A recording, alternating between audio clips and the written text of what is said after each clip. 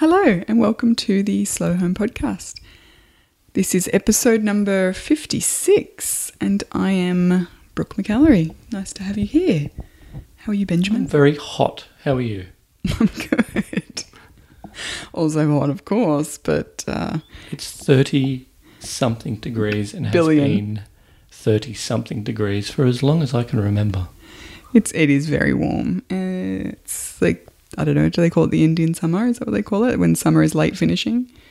It's, weather talk is always really fascinating for people who aren't sitting here with us. So let's talk about it some more. It's just so frustrating because we can't put a fan on or the air conditioning because it's going to make noise. And that's right.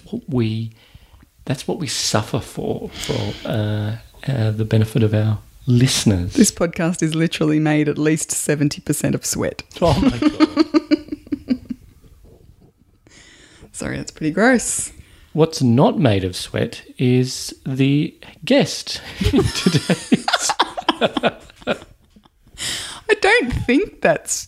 I think that might be correct. I don't believe he's made of 70% sweat. That is the worst segue I've ever done. But this is me trying to keep the ball rolling.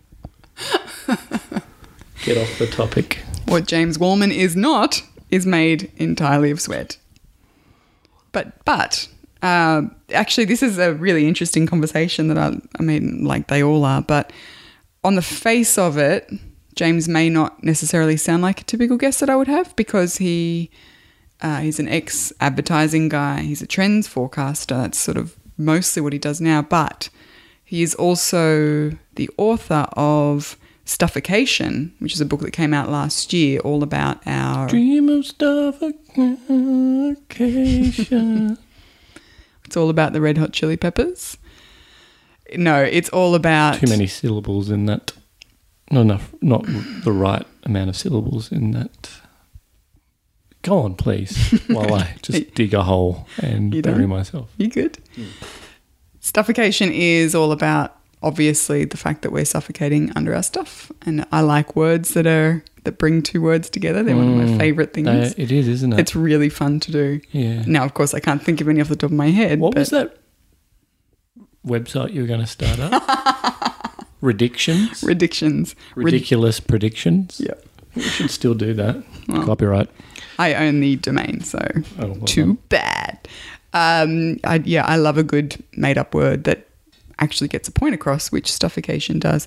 And on top of that, James, he's a journalist, a speaker. He writes regularly about things that are happening in society. But a few years ago, he coined the term experientialism, which has really taken off as another branch of this intentional, simpler way of living. And I thought it was really fascinating to talk to him about that because he's not like someone who identifies as a minimalist at all. He's just, he was just an average dude with heaps of stuff and, has since had a family and has experienced what that looks like and the expectations of bigger house, fill it with more stuff. And he talks about it obviously in our conversation, but he started to see this trend towards less. People were not content with continuing to just amass more and more stuff. Like it wasn't serving them, and he could see that there were these ideas that were shifting away from that. So he he digs into the research of it, what that actually looks like for individual people, but then also what it looks like kind of from a 10,000-foot view. Look at society, and it's really interesting. As an ad man, he and I kind of got into what he perceives is the branding problem that minimalism or simplicity has, and I thought that was really interesting because it's kind of it's just in its infancy, really, this idea of slowing down, living with less stuff, but it's coming to a point where it's starting to be adopted into the mainstream. And he said, I don't want to give too much of our conversation away, but he had some really interesting insights into maybe how it's going to be spoken about, I think, in the, the wider population as people start to make the same realizations that we have, which is, making memories and having experiences is far more valuable than just amassing more stuff. Yeah. I agree.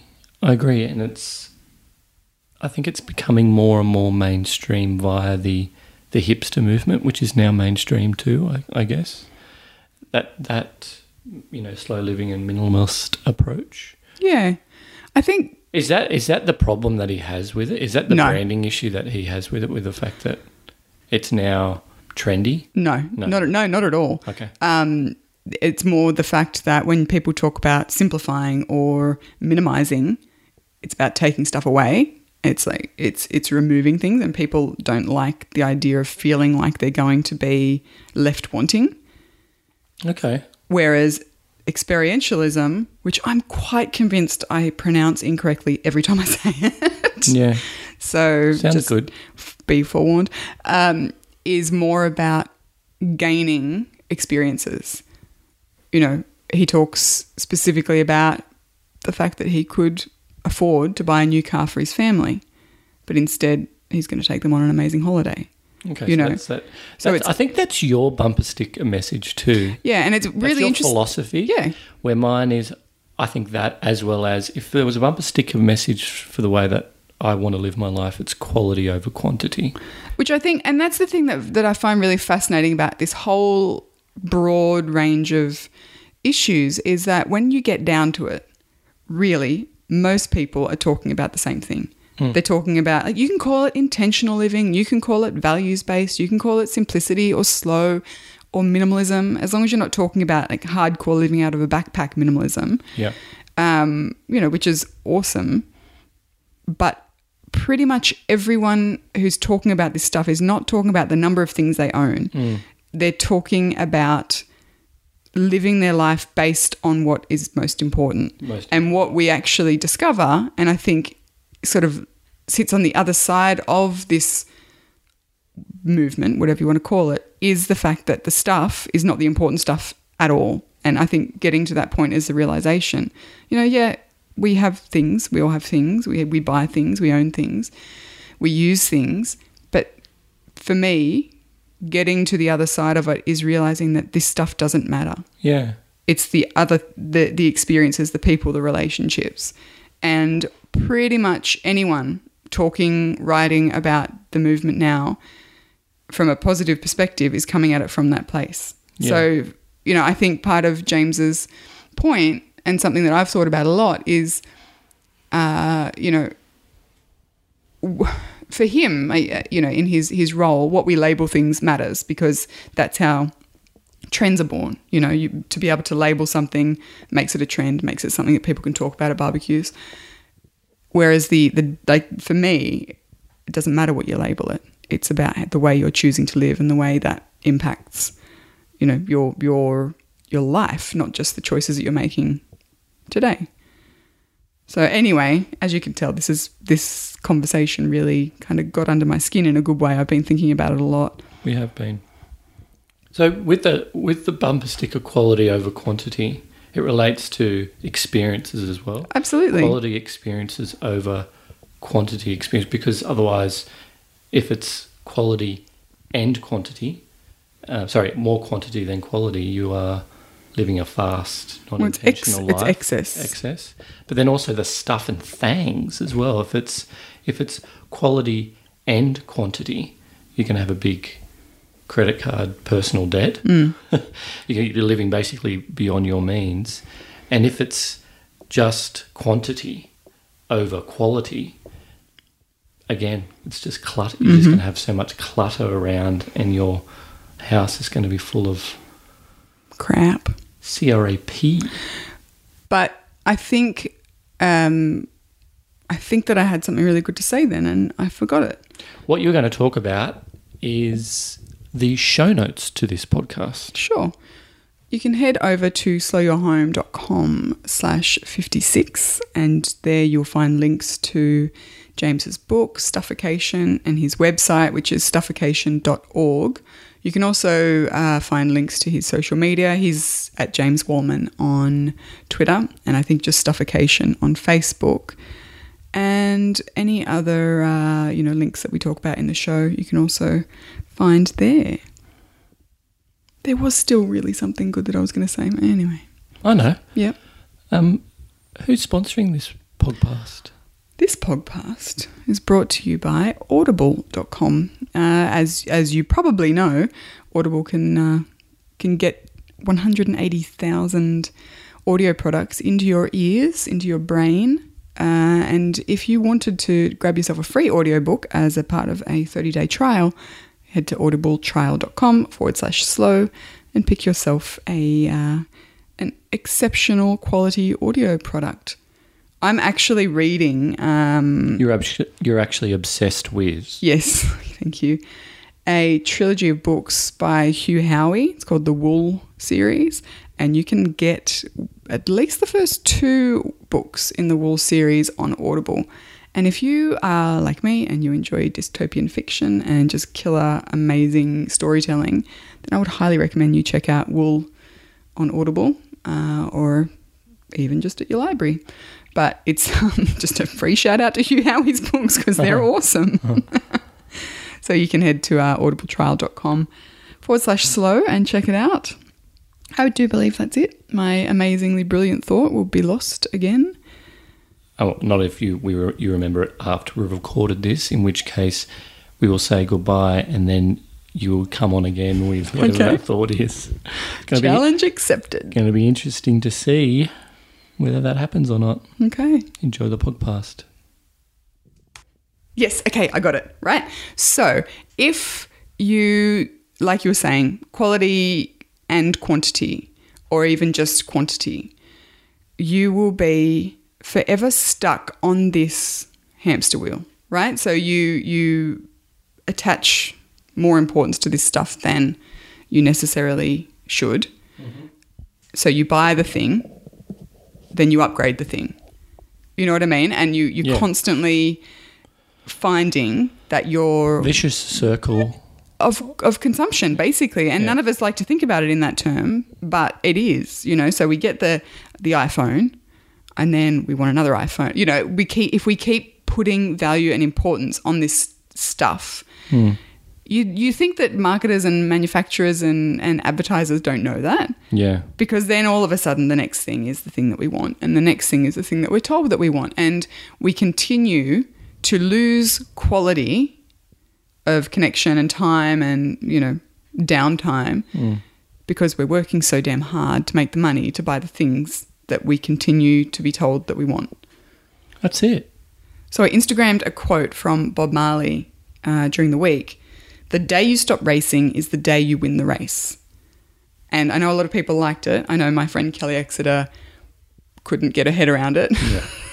But to me, that is the key to stepping off that hamster wheel, because otherwise you will continue to find something to race against and race for and you know, strive for in terms of that race. And I think stepping off is a good call. Absolutely. Thank you, Bob.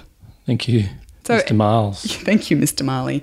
And that was my brilliant thought. Thank you for coming back and listening to me. We better get on with this podcast, otherwise it's quickly becoming a hostful. An unintentional hostful. Enjoy the show.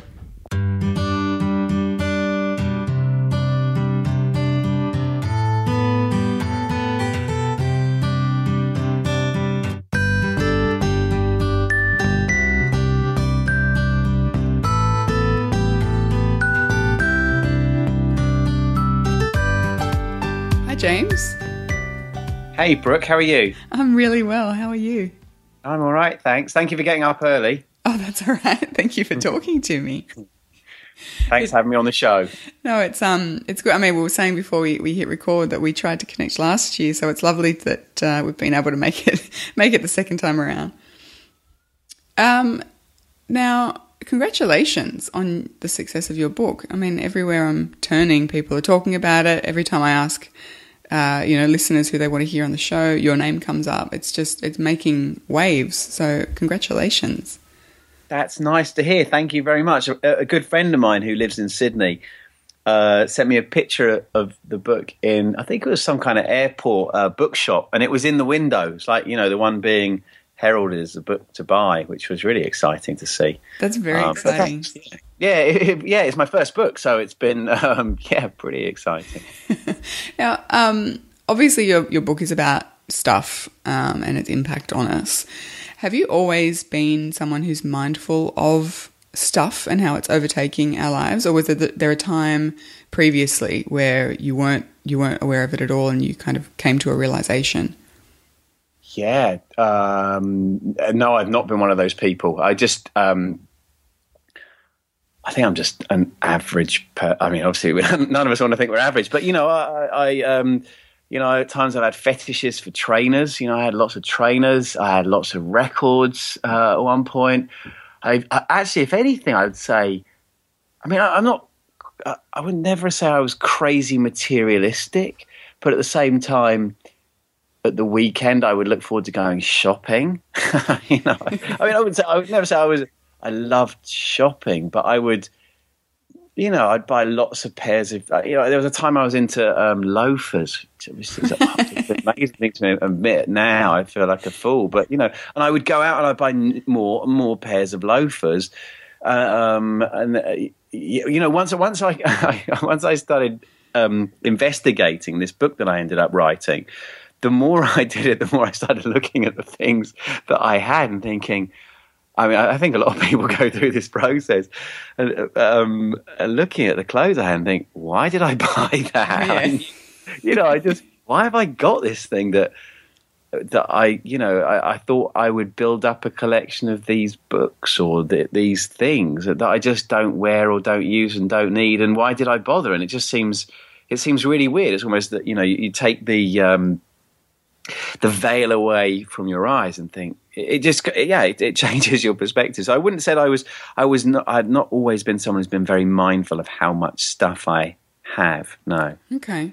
And was there like a moment or a catalyst or an article or something that you came across, or some kind of turning point that caused you to be interested in writing the book and to start researching it, or was that driven by a different kind of decision?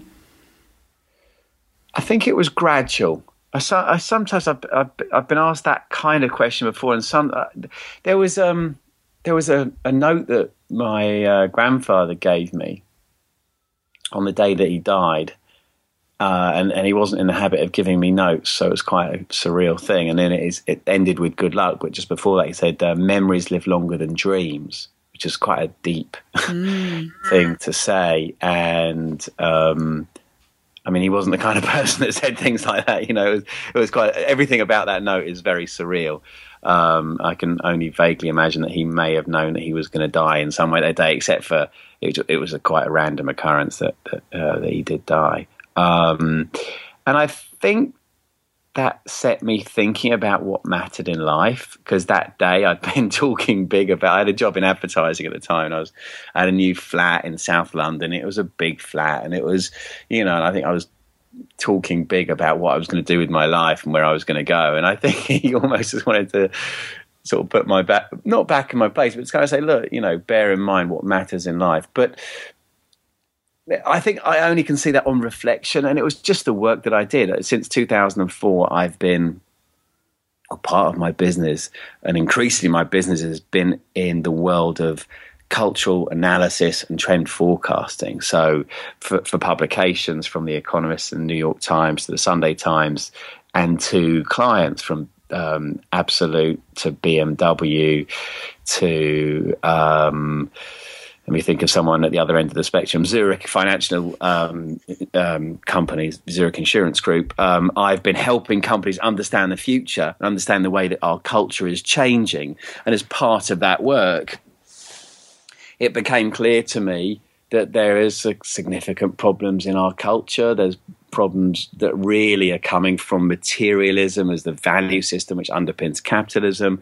And been thinking, and I would say probably from about particularly 07, 08 and the financial crash, thinking, okay, what does this mean for the world? What's going on? How can we fix it? So I think it was a gradual thing. I then wrote something for the Times of London, and I was asked to write a column on I think it was the future of hospitality, and I ended up writing this thing about this word experientialism. I coined it for this piece, and the editor just threw it back to me. This was a freelance piece I was doing, and said, "Look, this wasn't what I asked for. Give me the piece I asked for," which I then did, and that was fine, just. But I then sat with this kind of like, wow, okay, hold on, how does that fit together with this problem? And I started to just think about it, and I think that's where the book is original and why I've got something to say, and that I've put together this problem of materialism with this idea of experientialism in a way that no one else has done. I think lots of people have identified, I mean, you'd have to be nuts not to realise there are some significant problems with capitalism, some significant problems with our system as it stands today. And lots of people have been punting their ideas about how we solve this problem and what we do next. And I think what I've done that's different is I've identified this particular answer. Yeah, I agree. Actually, I mean, often there are a huge number of books and products and things out there talking about the same problems. The fact that we're building a house of cards in terms of the economy and the ongoing issues that underpin capitalism. But what I love about what you're doing is you're offering a solution that people can see. I mean, look, people are inherently self-involved, and not only do people see the issue and they see the problem and they want that problem to be solved, but they don't want to necessarily be made to feel horribly bad about it either. Mm-hmm. And what I love about what you're doing is providing this suggestion that experiences are greater than things, and people can get behind that. I think it's fantastic, and it's opening up the conversation in a different kind of way, which is really, really valuable. Thank you. And I agree with you. I think one of the reasons why I ended up getting excited about it was that most of the solutions make you sort of just, it's more stick than carrot. It's like, you're a bad person, you're a consumer, you buy all this stuff, this is what you do. You're just wrong in some way. And the problem with solutions, and minimalism is a great example of that, in my view, is that it starts from this place that says, the system is bad, the system is wrong, have less stuff. Now, ultimately, if you talk to minimalists, of course, and if you look at most minimalist creeds, it's really about getting away from materialism and, the maximal creed of more, so that you've got room for other things. But it seems to me that where experientialism works as an idea, and this idea of, experiences being great, is it's positive, it's aspirational, it's fun.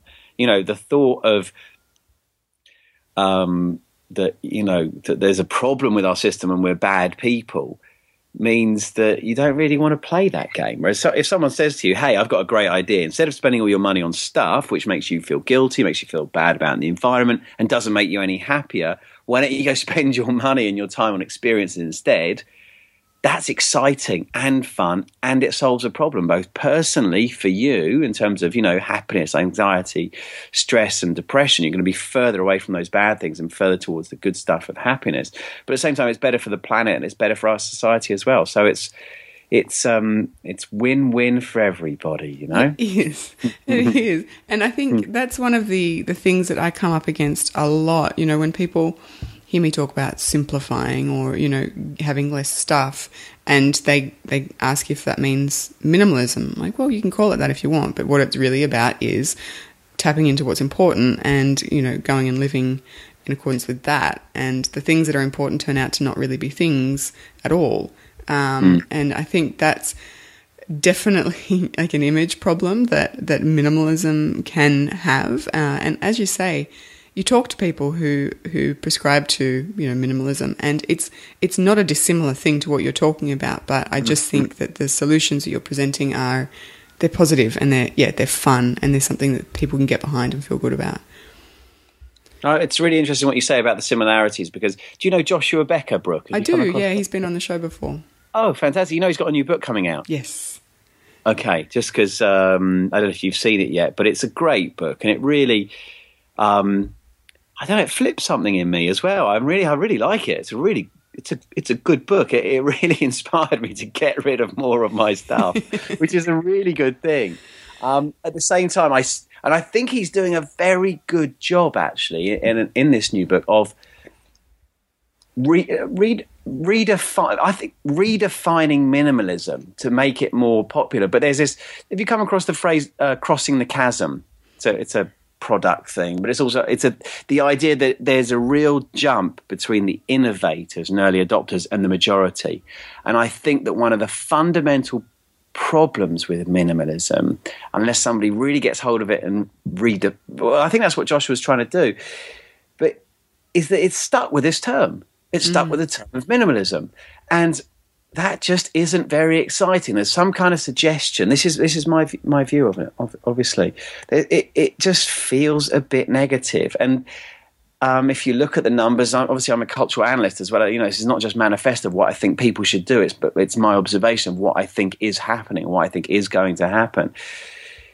I think there's a real challenge for minimalism to cross the chasm from the risk-friendly innovators and early adopter types, and to cross that chasm to the majority of people. I think there are a lot of people out there who will hear the term and it doesn't appeal to them. It's going to be hard for them to embrace that kind of idea. But I think almost because the way it's just, you know, I got caught in this conversation earlier today actually with somebody about, the thing about experientialism, you can picture what it is.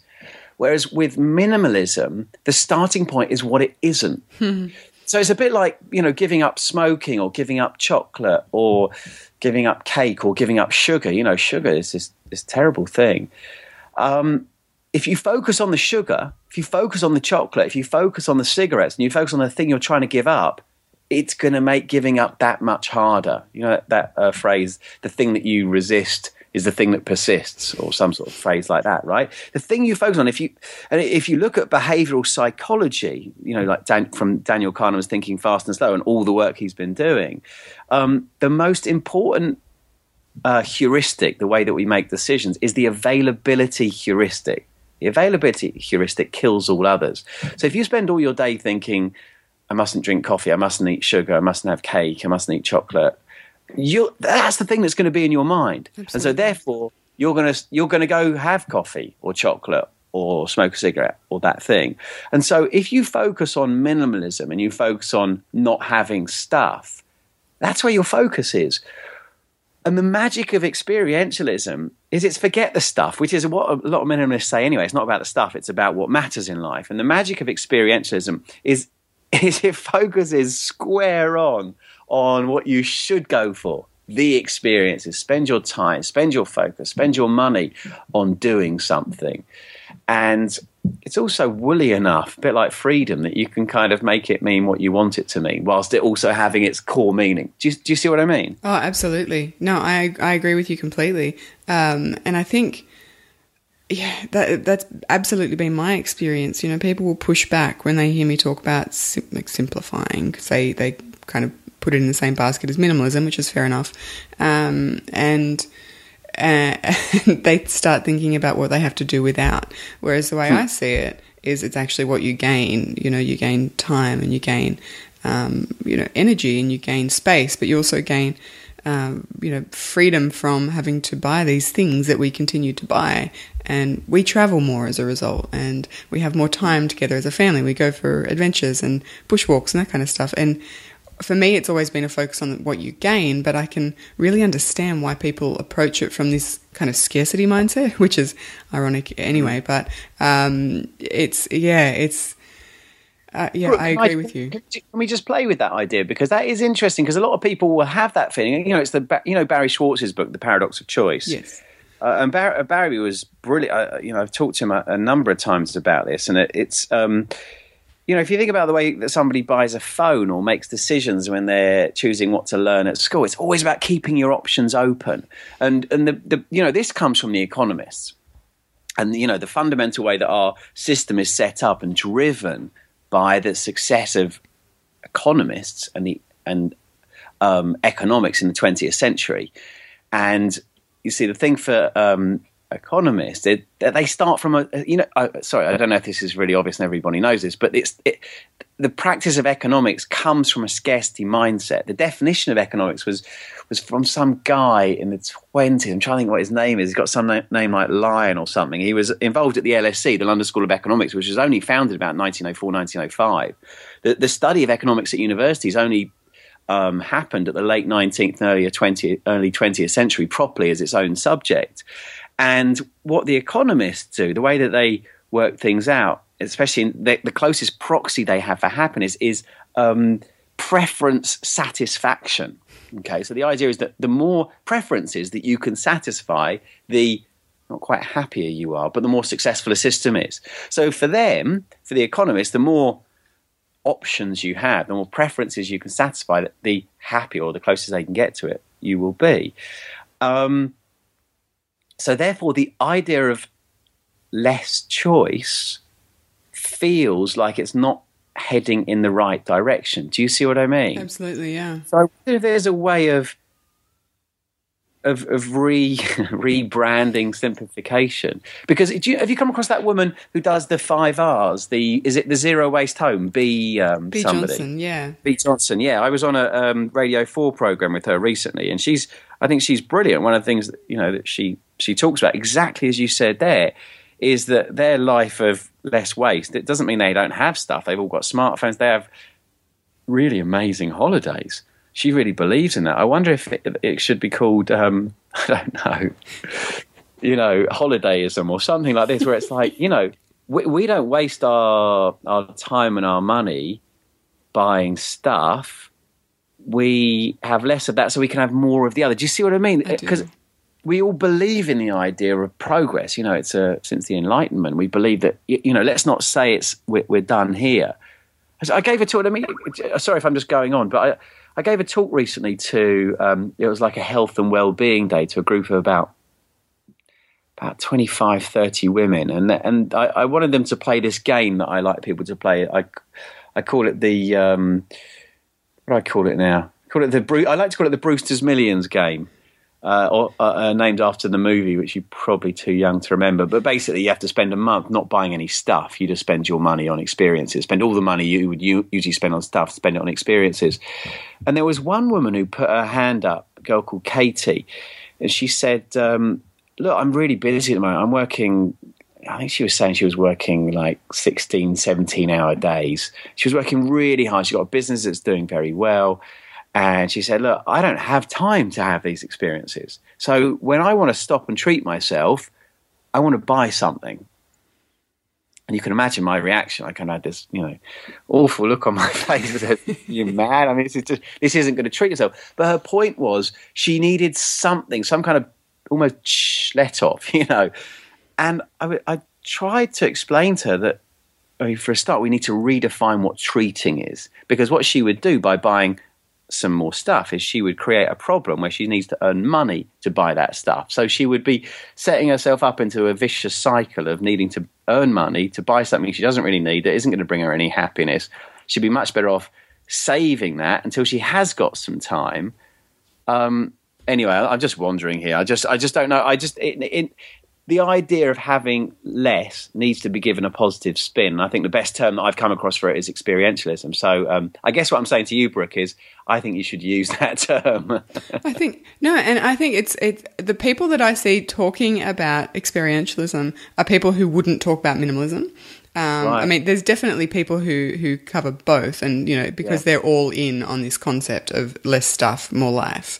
But a lot of people, like on the periphery of that group, maybe people who are on the other side of the chasm, as you say, are talking about it because they're excited by it. A lot of people, well, almost everyone loves the idea of doing fun things. Not everyone loves to travel, but a lot of people do, and other people like to do fun things at home, or even just to have the opportunity to have a quiet weekend or have some quiet time or spend quality time with friends or go to the pub or, those things that we they sometimes get shoved to the side because we're too busy working or we're too busy shopping or buying money or spending money or whatever. So I definitely think that it's got much broader appeal. and I think I might start using it. So thank you. Well, thanks. Just a thought, Brooke. Sorry to spin this round, but why do you think some people go for this term of minimalism and some people go for this term of experientialism? I've got my own thoughts on it, but I'd love to hear what you think. And I guess my follow-up question to that would be, how do we get the minimalists to embrace this idea of experientialism, to spread the message more? But let's start with, what do you think? Why do you think some people go for minimalism, not experientialism, even though the two are quite similar in concept? It's a really good question, because once you dig in a little, they are very, very similar. But I think there are people who are more drawn to like a physical environment of less stuff. And once they recognise that, the clutter is stopping them from living life the way they want to, they're all in on the idea of getting rid of the stuff. And sometimes the benefits beyond, the physical clutter-free environment take more time to become apparent. That was sort of my journey. I was diagnosed with postnatal depression after our second child was born. It was pretty severe, and I was in a really bad place. But part of my journey, for want of a better word, was to try and simplify my life. And I didn't know how to do that. So I started by decluttering after reading a couple of blogs, and Habits being one of them. And I started decluttering our house. And it took me a good 2 years to work through our house. And again, we weren't hoarders. We just had the crap that comes with being, modern people. We had a 2-car garage full of boxes of stuff that I didn't know what was in them. And that took time. But it was only after that first couple of years that I could see the additional benefits, really, of simplifying and, I guess, embracing minimalism to a certain point. And that's when, for me, it became apparent that there was so much more to gain than just having an empty shelf. It was more about the life that we could then have as a result. So I think some people jump into minimalism because it speaks to what they want to control, maybe in their physical environment. Whereas other people either aren't aware of the fact that it's a problem, or it's just not a problem for them, and they want, it's that mentality of treating themselves, and the experience side of it fits as well, particularly for people who have concerns about the environment and, how excess consumerism is impacting the environment, which is pretty obvious. I mean, I think you'd have to be living in a cave to not recognise that, but... Or a politician who keeps on signing off on coal and stuff like that, right? Oh man, and that's another question that I want to dig into with you. Hey, I want to just play with that idea, because I think that's really interesting. So some people, they start with the problem of, and I'm sorry to hear about what you went through, but it sounds like you come through the other side. So that's great. That's so some people start with the problem, and they're kind of like, how do I control this? And they start with dealing with the stuff. And from that, their journey becomes too much stuff as a let's say that's a proxy, but that for the problem. The problem is this: deal with that, get in control of life, and then have an opportunity to breathe and see, okay, now I've got this stuff out of the way. Oh, what matters? Oh, okay, it's more about experiences. So there's kind of like the journey is problem. Problem seems to be the stuff in some way, a bit like I'm trying to think of the name of the woman in my book now. The one who goes on the journey of voluntary simplicity. Amy. M-A. It's Amy, but A-I-M-E-Q-E. M-A. Amazing. I couldn't remember her name, huh?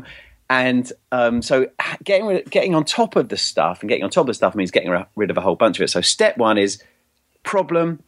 Solution is minimalism, and then free, what can I do now? And then let's call it experientialism. Whereas for other people, they don't have the problem with stuff in the first place, but they might have some kind of, I don't know, they're just moving generally. They move to the experiences, and maybe having less stuff comes along as part of that journey. Yeah. I'm making it up now. I'm just trying to play with that just to see how it works for different people. No, I mean, I've taught a few workshops over the past 12 months, and I've definitely seen people coming at it from both sides. So people who have a similar kind of trajectory to me, and then people who come at it from either, kind of adopting like a more mindful way of living and how they're spending their time, which is, essentially tapping into that idea of experientialism as well. And it's really interesting, because I find that people who get all in on this idea, no matter what side or what part they come from, they end up pretty much at the same place, which is a lot less stuff and a lot more life, a lot more experience, you know, a lot more living. And I find that really interesting because, again, I think people get caught up in the process, like the right way to do it, the right way to do these kind of lifestyle changes. And I don't think that necessarily exists. I think you get in and you start making the changes that you need to make or that feel the most important to you. And it's fascinating to watch people kind of expand that reach throughout the way they're living. I think I really like the way you put that, you know, there are different ways to do it. There's different journeys with different people. And it's made me think of the idea that, you know, the two reasons that we change are desperation and enlightenment. Mm-hmm. And to an extent, maybe I'm oversimplifying, but I'm always trying to model these things and trying to analyze them. You know, it's my business, right? You know, desperation tends to be minimalism. Desperation, here's my problem. You know, the realization there is a problem, I need to do something about it. So minimalism is the first step, and then on to experientialism, you know, and the stuff comes first. Whereas for some enlightenment, suddenly realizes, hey, all this stuff isn't making me any happier. I need to, you know, move away from buying stuff and do experiences instead. But actually, as I'm saying that, if you think about the minimalists, you know, Joshua Fields Milburn and Ryan Nicodemus, who are at the beginning of Stuffication, they have that blog, The Minimalists. Mm-hmm. Of course, they did. They've totally. By definition, they've embraced minimalism, even if they define it in similar terms to what I would call experientialism. So actually, ignore that analysis. I'm completely wrong. Sorry, I'm just trying it out here. You know, we'll see. we're feeling stuff out. It's fine. It's good. I like it. So it's completely wrong. So. You adopted this idea of experientialism, and as a result, did you then just start removing stuff from your life, like physical items from your life and your house? Was that part of the process for you? No, not at first, actually, because so the book is two things. It's a forecast and a manifesto, and when I first put it together, there was no manifesto in there. I find in life, I don't like people that tell me how I should live and what I should do. Mm-hmm. I find them annoying. And I've now become one of those annoying people. But genuinely, you know, I don't need someone to tell me how to live. What I was looking to do was to practice my skills as a cultural analyst and a trend forecaster and say, hey, there's this problem with the planet. Because of the incredible, you know, fuck off success of sorry, is that all right to swear? Sorry. This amazing success of capitalism has, you know, lucky us that our problem is too much stuff. Lucky us that we don't need to worry about there being food on the table to eat tomorrow. And, you know, for 99% of people, for 99% of human existence, biggest problem has been, you know, finding enough food to feed the family. Lucky us, we don't need to worry about that. So, you know, capitalism's great, but there's this problem. So how are we going to fix it? And the skills I've been using for these companies, I decided to use on culture and work out where I thought it was going to be going. So when I first approached this, it was very much a question of use those skills, look at what the innovators and the early adopters are doing, understand, you know, the political, economic, socio-cultural, technological, aesthetic, demographic, and other, you know, major trends that are affecting our society, and understand what the future holds. And I looked at the signs, and I believe that we are shifting from materialism to this idea called experientialism. And then, sorry, I hope you don't mind me giving you a long version. And then I came across some research that made me think, whoa, hold on, I better share this. And that was the research in the book that shows shows is too strong. Suggests that too much stuff could be bad for you, bad for your health, and the overwhelming evidence that really I think proves is a reasonable word to say here that experiences are better than material goods at making us happy. And once I saw that, I thought, well, I better share this information, and it did start to change my life. And also, talking to some of the world's great, you know, declutterers and downshifters and cross shifters, I was like, wow, this is making these people happy. Maybe I can try it too. And so I did it a little bit as little experiments, really. You know, I kind of went through different parts of my life, putting things into bags and thinking, just put it away, see if I don't need it or not. But I wanted to do it in a gentle way. You know, it's one of the things when people say to me, how should I do it? You know, some people say literally just throw things away. And I like the maybe pile. You know, when we do it, we have a keep, throw, maybe. And the maybe pile is always the biggest one because, you know, it's the pile I look at and think, well, I haven't used it for a bit, but will I? And the magic of the maybe pile is it makes it easier to get rid of stuff because getting rid of something feels hard if you're used to holding on to things. You know, if you come from a place of scarcity, and most of us come from a time when we didn't have so much stuff. I say that I was born in the 70s. So we look after our stuff and we hold on to our stuff. And so maybe feels a bit more relaxing because you can always go back and get it. But then again, you look again a month later and 70% of that stuff you think, I just missed that. That can go. But it's easier. It's a more gentle way of doing it. It is. And that's something that I talk to people about a lot too, because it just takes time, particularly if you're struggling through the process. You know, it takes time for stuff to transition from, you know, maybe I might need it to clutter. And sometimes that time is just time that you stick it in a box and you forget about it for a month or two. And you go back and then it becomes apparent, well, this is not important. This is not something I've needed, first of all. And it's also not something that I feel like I need to keep anymore. I think I'm with you. I'm big on slow, obviously. But I'm intrigued that you say it because I read that Marie Kondo book, which I imagine you read at some point. And I had to read it because I was on this Radio 4 show and they wanted me to have read it. So I read it in about, I mean, it's amazing. I don't know if you've read it, but it's really easy to read. It took me 45 minutes to spin through it. And she has this real thing that you should do it right once and be really extreme and it's done. And obviously, I mean, the woman is you know, she sold more copies of her book than I've sold of mine.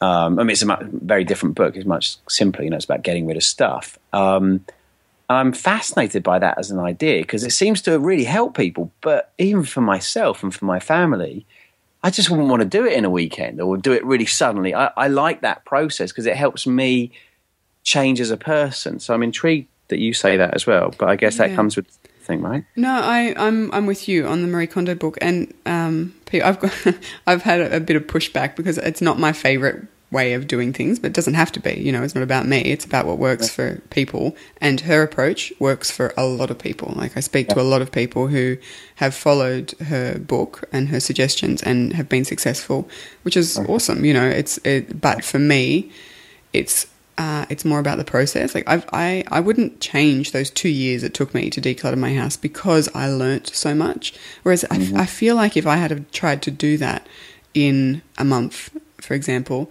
first of all, I probably would have lost my mind. And second of all, I don't think I would have learnt as much about the reason why I was keeping stuff and what it was, what kind of need it was filling in me and, you know, why I had it in the first place. I just don't think I would have had the time to process all of that if I had tried to do it in such a short period of time. But, you know, ultimately it's whatever works for individual people, I think. Yeah, I'd agree with you. I'm with you on the iterative process makes sense to me. If I just thrown away all my, you know, I studied classics as my first degree, and it took me a while to realise I wasn't going to read Sophocles in the original Greek again.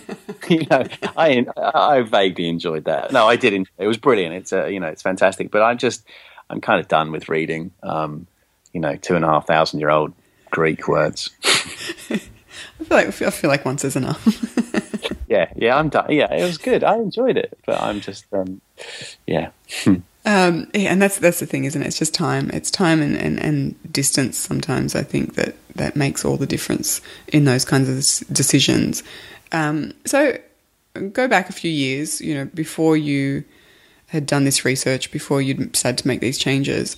How is life different for you now? I mean, is it on the whole a more positive life? Do you feel happier? Do you have, you have less stuff?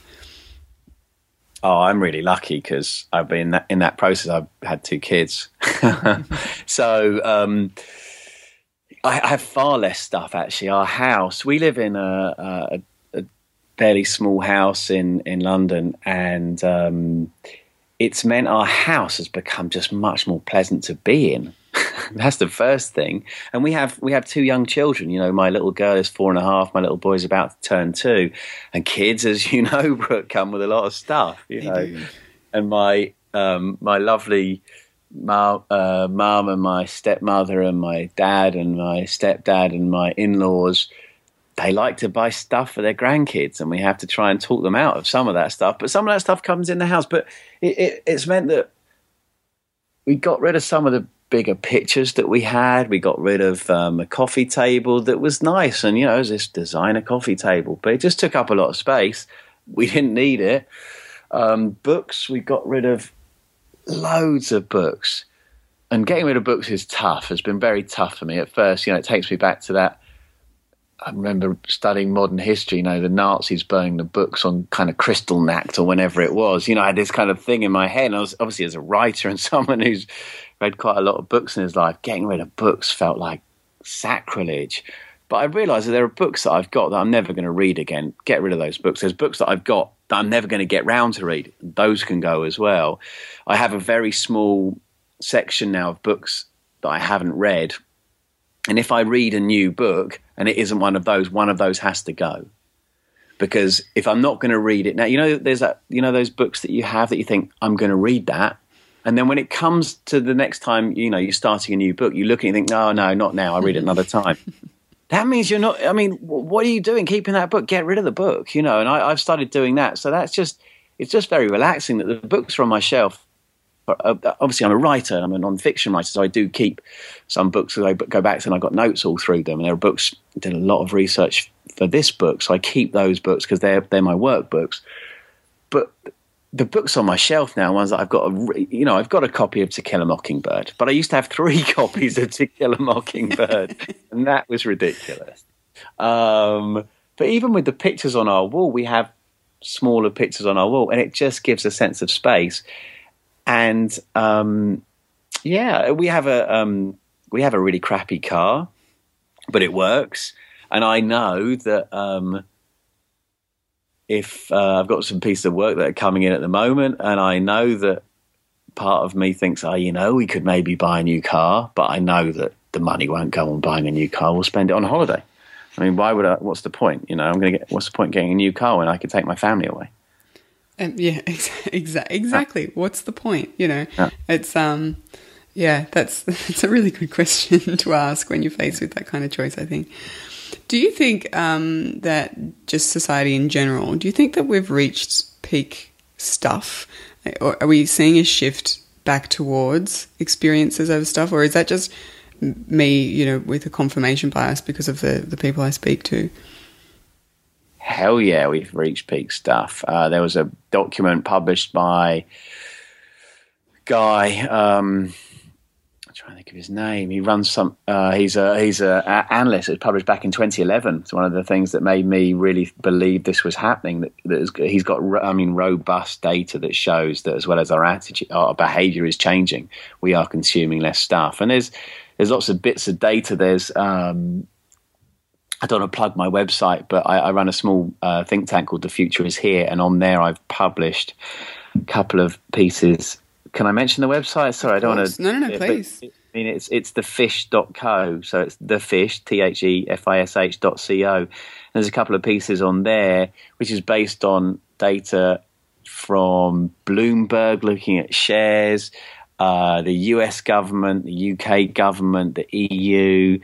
Sorry, I don't know if there's any Aussie data specifically, but this is published in the last month that shows there is a fundamental shift from experiences to stuff. And it's obviously exciting for me to come across this because it means that when I forecast this a couple of years ago, I was right. And I can say that, this is one of the things. When I wrote this book, all my friends thought I was just ridiculous. Said, oh, look, James, it's not changing, you're wrong. And obviously the easy answer to that is, well, of course, things do change. We became materialistic consumers in the 20th century, so why won't we change in the 21st century? And it makes perfect sense. It's more likely that things will change than they won't change. The question is, how are they going to change? And there is robust data that illustrates that we are passing the point of peak stuff. So, lucky us in the first world, rich countries. The other countries aren't doing it yet, but they're getting there. Yeah, okay. And that's a whole other side of the issue too, isn't it? I mean, because it's, I find it kind of an interesting place to be at, where in more developed nations, we're now talking about too much stuff and, we're getting rid of it. We're going to tend towards experiences. Whereas people in developing nations, particularly those that are growing and people are building wealth where they never had it before, now they're looking at the way that the Western world has lived for the last 50 years, thinking this is it, this is what we want, and we're kind of crapping on that idea already. And I find it a really interesting kind of problem, and I don't know how to process it. I don't know what to do with it, but it's... Don't worry about it. I love your Aussie phrase that we're crapping on that idea. I'm bringing it down. Yeah, I really like that. It's great. Look, don't worry about it. And chapter 9 of the book is called "What About the Chinese?" And it addresses exactly this issue. And I wrestled with this for a bit, but not for very long. It took 160 odd years for our industrial revolution, or industrial revolutions, but we just call it industrial revolution. We tend to nowadays, to happen. And it took, best part of 100 years of consumer revolution to get to this point. The Chinese industrial revolution has taken place in less than a third of the time. Their consumer revolution has taken place incredibly quickly, and they are reaching stuffocation in some ways. It's obviously different over there, but just as our revolutions have taken place more quickly, and all the the problems that come with stuffocation. There are a number of problems, but the key drivers of this are the happiness deficit, the stress, the anxiety, the depression that has come with materialistic consumerism, and the problem with the environment.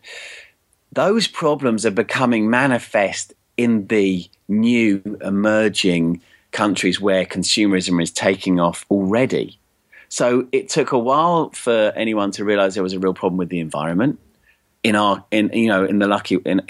where in terms of after our consumer revolution had happened, and it's happening much quicker over there. So it's my take on it is, of course, it will happen differently, but the problems of stuffocation are coming to those places as well. In fact, I'm giving one of those TED talks, a TEDx talk at LSE, London School of Economics, in a month or so's time. Is a Indian guy who came across my book, and he was telling me about how stuffocation feels very relevant there. Not for all 1.3 billion people in India. I mean, there are some people who clearly do not have too much stuff. But it's really interesting for me to hear that this resonates with some people over there already. And I guess that's one of the benefits of the internet as well. People are much more connected. So these ideas that may have spread a lot more slowly in previous generations have the opportunity to travel, across borders immediately. So that could well be a part of the reason why, as you say, the revolutions are happening much quicker as well.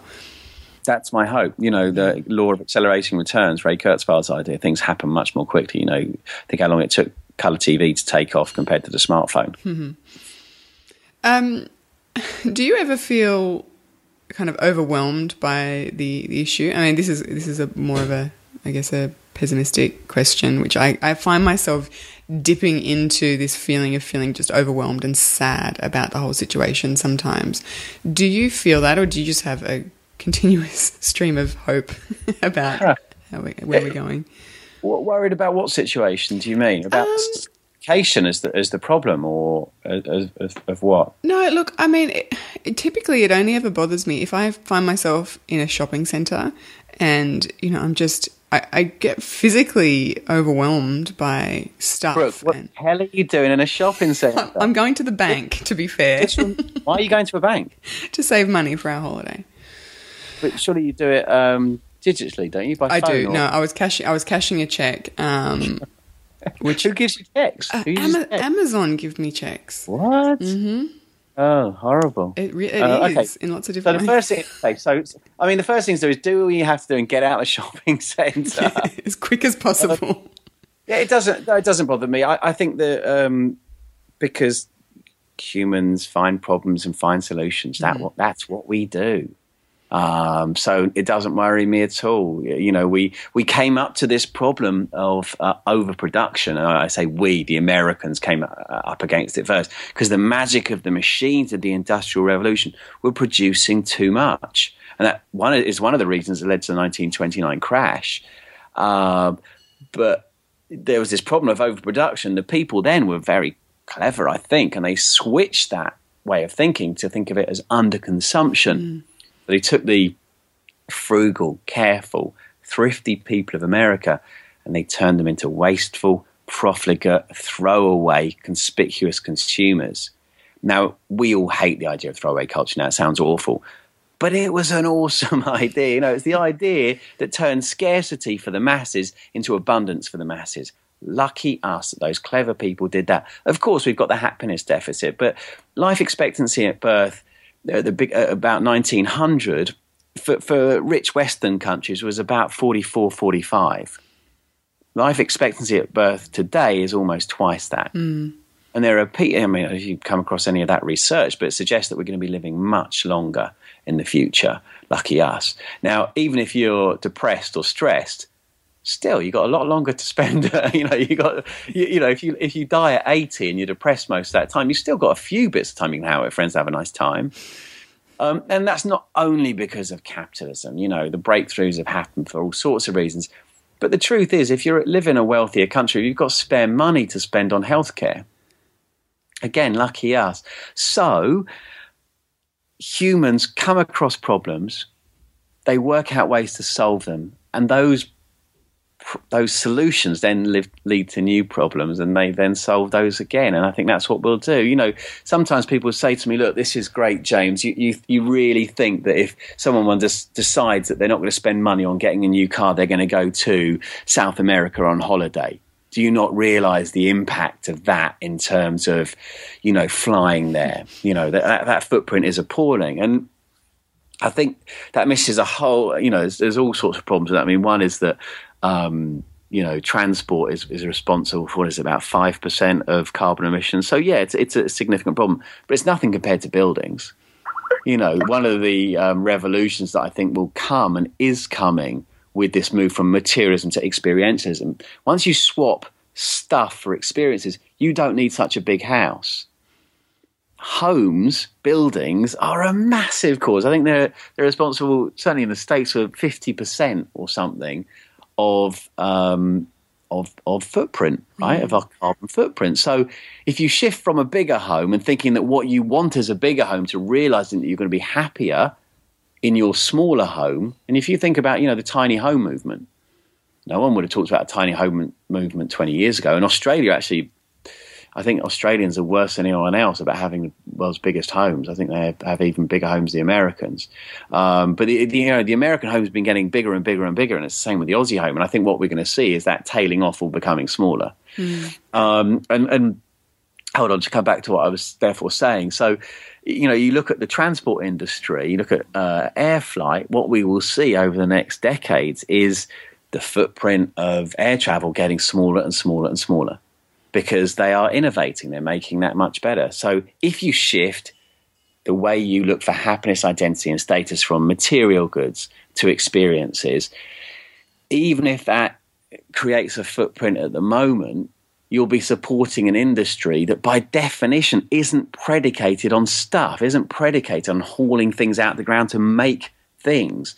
If you think about things and you look at the notes that come with the video, the story of stuff, I think it's for every thing that we have that we buy as a consumer product, that's created something like 70 trash cans, bin bags, whatever, of waste upstream to create that thing. I mean, gold is a really good example. Gold is fundamentally evil. If you're bothered about footprint, jewels are not a good way to go, because to get gold out of the ground is really, really wasteful. Sorry, I'm just going off on one. But so what was I saying? Problem, solution, we'll solve the problem. Don't worry about it. Okay.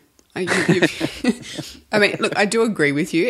I think sometimes, and it's only when I do find myself in those kind of environments that I just avoid now, that I ever feel kind of that pit of my stomach sort of feeling. And I do agree with you, and 95% of the time I have a lot of hope. So you've just filled that 5% in for me. Good. I mean, I couldn't agree more with you about the idea of experiences. My husband and I are taking our kids on a holiday in about a month's time. And it's something that it's what we work towards, you know. It's and as you've said a number of times, we're incredibly lucky to be able to work towards something like that. Don't get me wrong. Yeah. But there's just so much joy in being able to do that. And yeah, we don't have as much stuff, but that's actually another benefit. It's not a drawback at all. Yeah. So it's been really wonderful talking to you about it. Thanks, Brooke.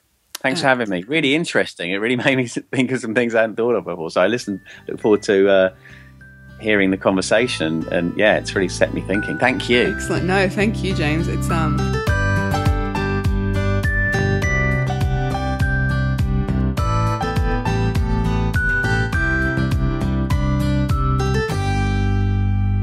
This has been another episode of the Slow Home Podcast. If you enjoyed it, be sure to subscribe via iTunes and leave us a rating or a review. Thanks for listening. Jackrabbit FM. For your ears. Who is that? Hi, Podcast.